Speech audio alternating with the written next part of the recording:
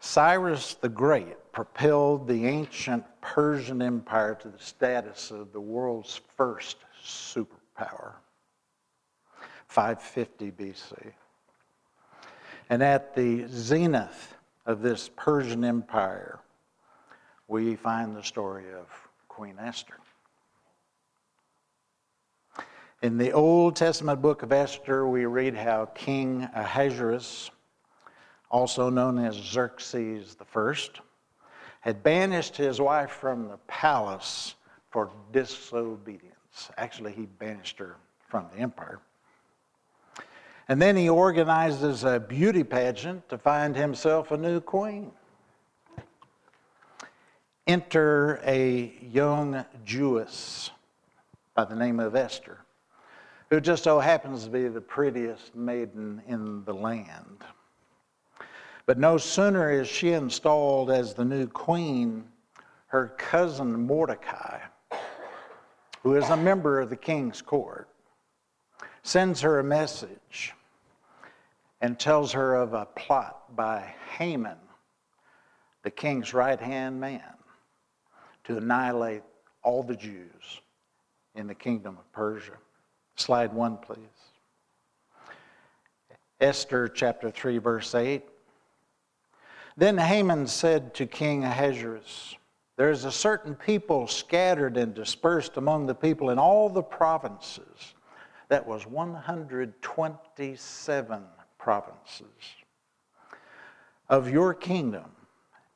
Their laws are different from other people's, and they do not keep the king's laws. The bigger the lie, the more believable. Therefore, it is not fitting for the king to let them remain. Mordecai sends a message to Esther pleading with her to intercede with the king on behalf of her people.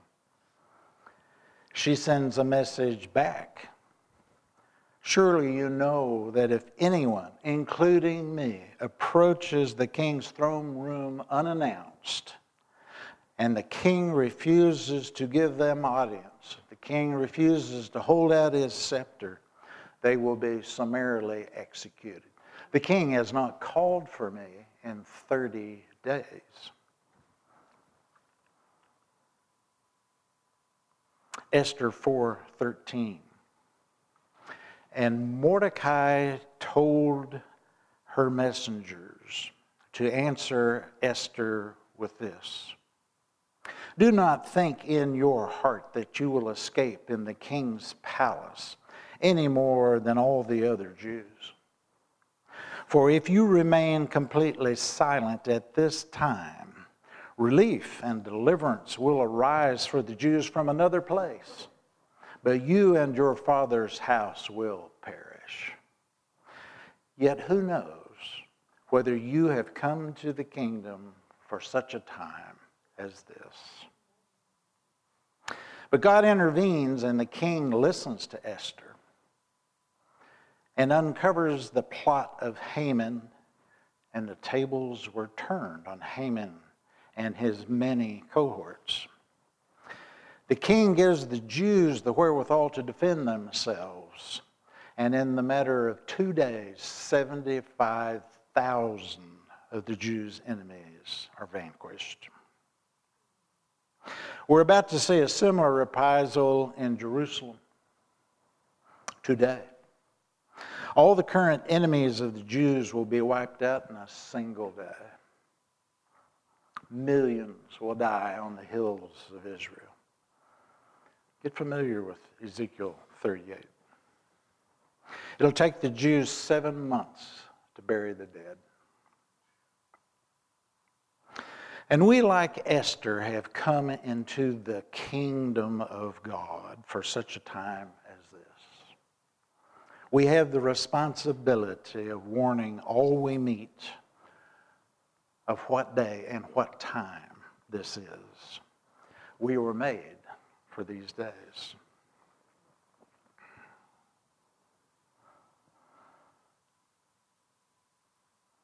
Satan has raised up formidable enemies of the Jews for time immemorial. There was Pharaoh in Egypt, then Haman in Persia. More recently, Adolf Hitler.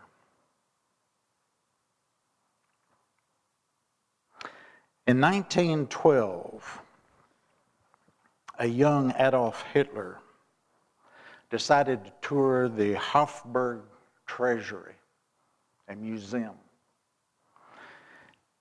And in the treasury, he saw the Spear of Destiny, a religious artifact that was purported to be the spear that lanced the side of Jesus. Great men through the ages had possessed this spear. Herod the Great, Constantine, Otto the Great, Pope John the 12th. A steward of the Hofburg Treasury made a note of a visitor one day in 1912. His name was Adolf Hitler. He said this young man just kept staring at the spear.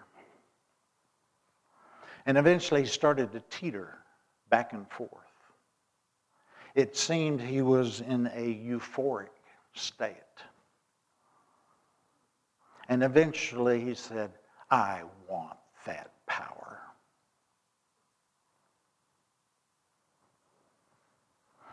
Later, this same steward wrote, I am convinced that that day, at that moment, I saw the demon possession of Adolf Hitler. Do you realize it took Adolf Hitler only 6 years to come to power? From his first public speech ranting and raving about how fierce and debilitating were the reparations that Europe forced on Germany for World War I. He spewed and preached hatred. But from that first speech until he invaded Poland, 6 years. Just 6 years.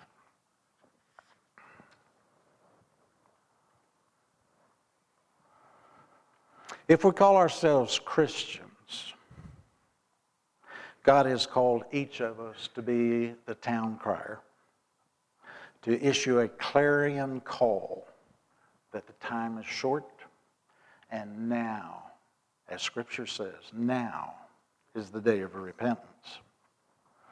And I know the moment you introduce Jesus into the conversation, there are those who will look at you like you've been drinking the Kool-Aid. Those who will call you delusional. Did you notice the young man, he's a rookie quarterback for the Houston Texans. And sadly, they lost yesterday. But last week, his interview went viral.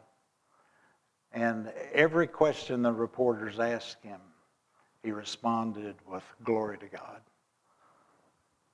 He said, God has given me a pulpit, and that's more important than football. He mentioned Jesus with almost every sentence. The next day, they took all that down. Just couldn't stand it. Just couldn't stand somebody preaching Jesus when they're supposed to be talking football. Slide 2, please. But remember what Jesus said, Matthew 24, 37 through 39. When the Son of Man returns, it will be like it was in Noah's day. In those days, before the flood, the people who were enjoying banquets and parties and weddings right up to the time Noah entered his boat. People didn't realize what was going to happen until the flood came and swept them all away.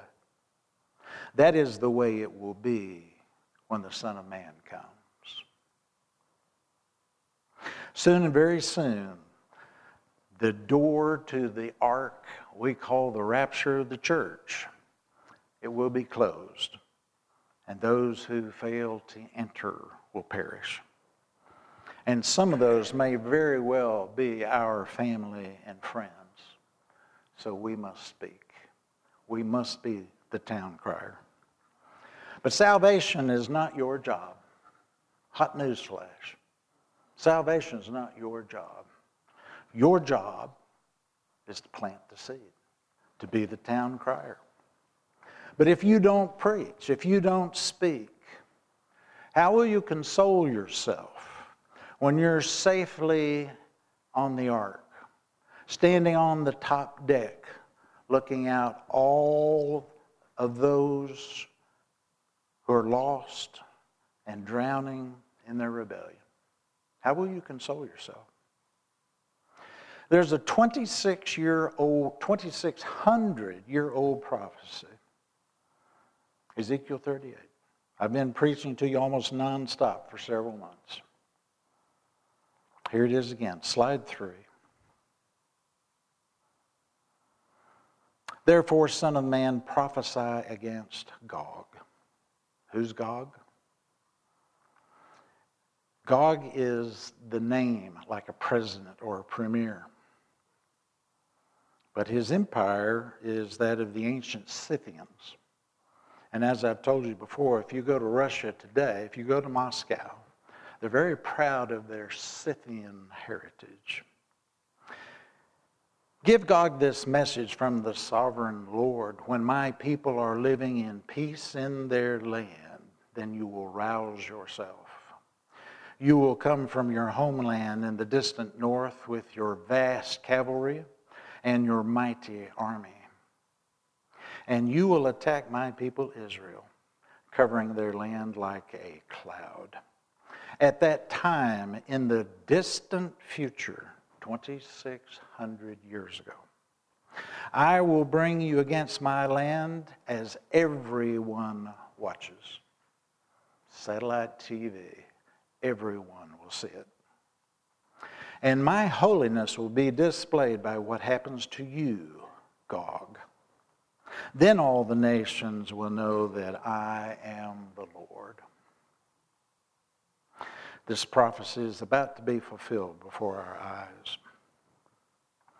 As I told you before, we are presently living in Matthew 24. Slide 4, please. Nation will go to war against nation. Little rocket man in North Korea is threatening to attack South Korea. It's every day. There's a new war brewing. Kingdom will war against kingdom. We're on the verge of being at war with China. We're already at war with the Russians and firmly entrenched in Israel. There will be famines and earthquakes in many parts of the world. But this will be only the first of the birth pains, with more to come. And many will turn away from me and betray and hate each other. And many false prophets will appear and deceive many people. Sin will be rampant everywhere, and the love of many will grow cold. But the one who endures to the end will be saved.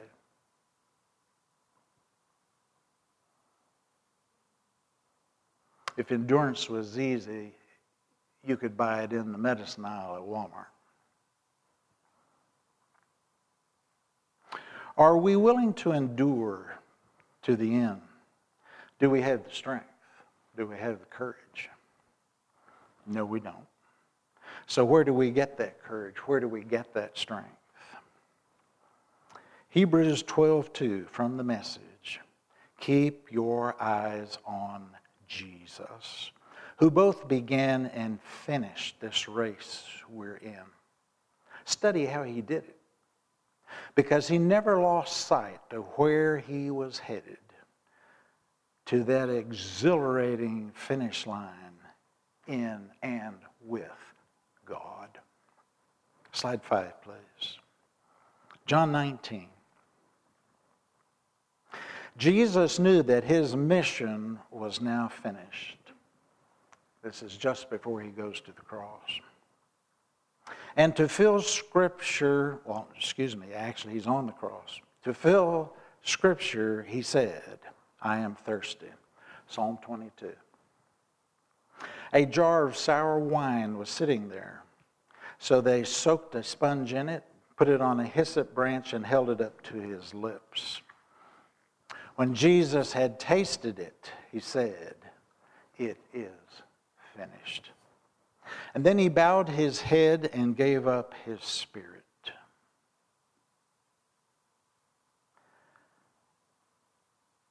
It's so fascinating to me that Hitler thought that the spear that had killed Christ had power.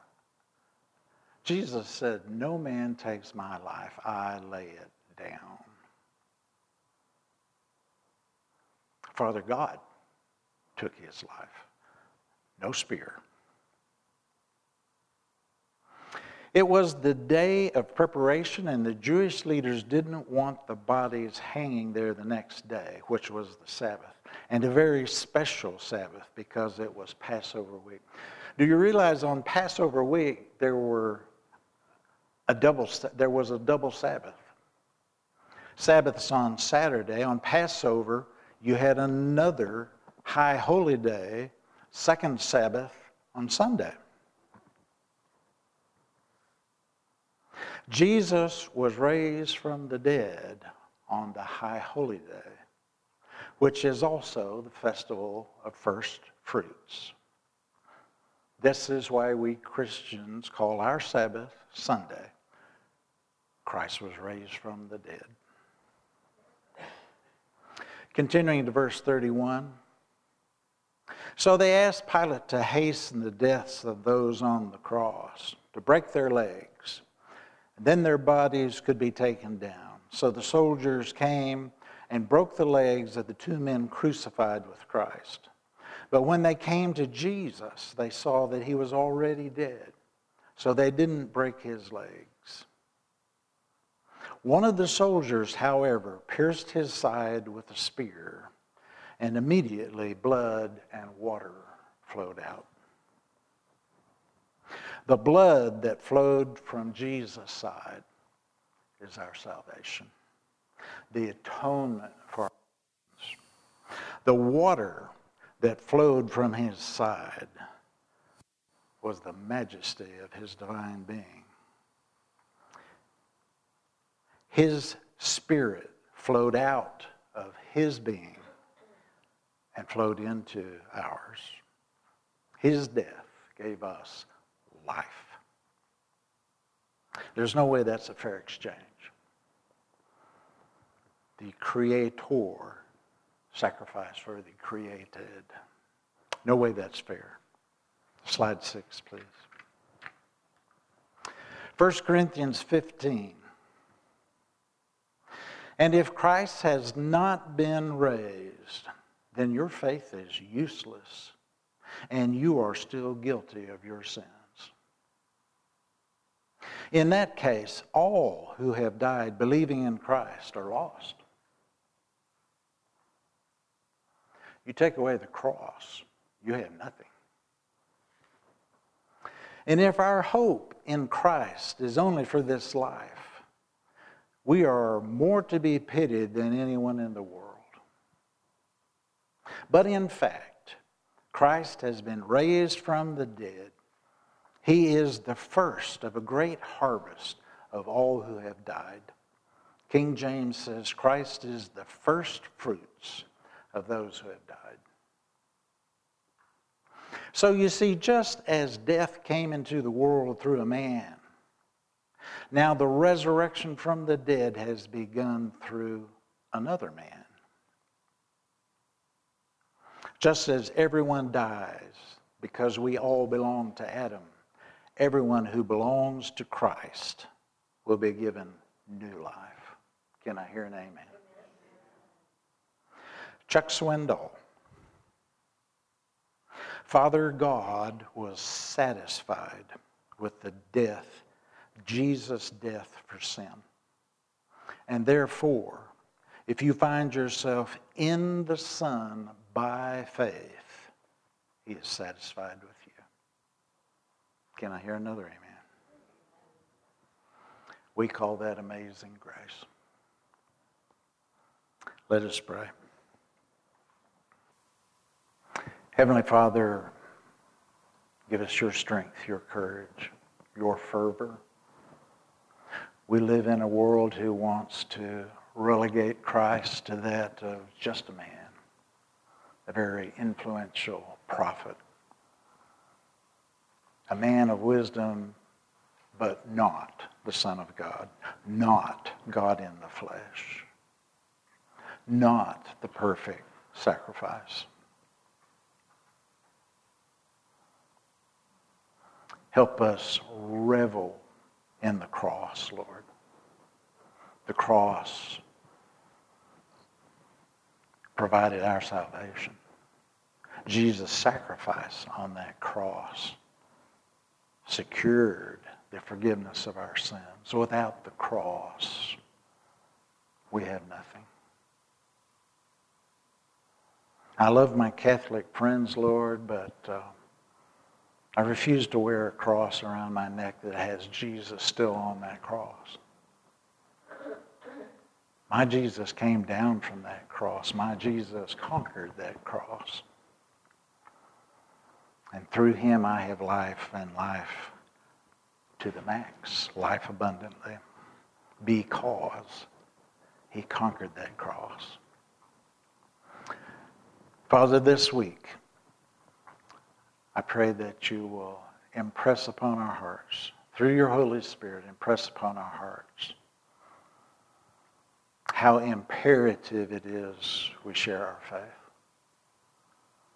Make us courageous. Give us your courage. Give us Christ's courage. He was always preaching to the Pharisees, those naysayers, those who refused to believe. We've got Pharisees in this world. We have people who refuse to believe. Give us your courage to stand strong and not to waver from the truth, to share our faith, to share our life in you. Make it so, Father. In Jesus' name, amen. Blessings to you all.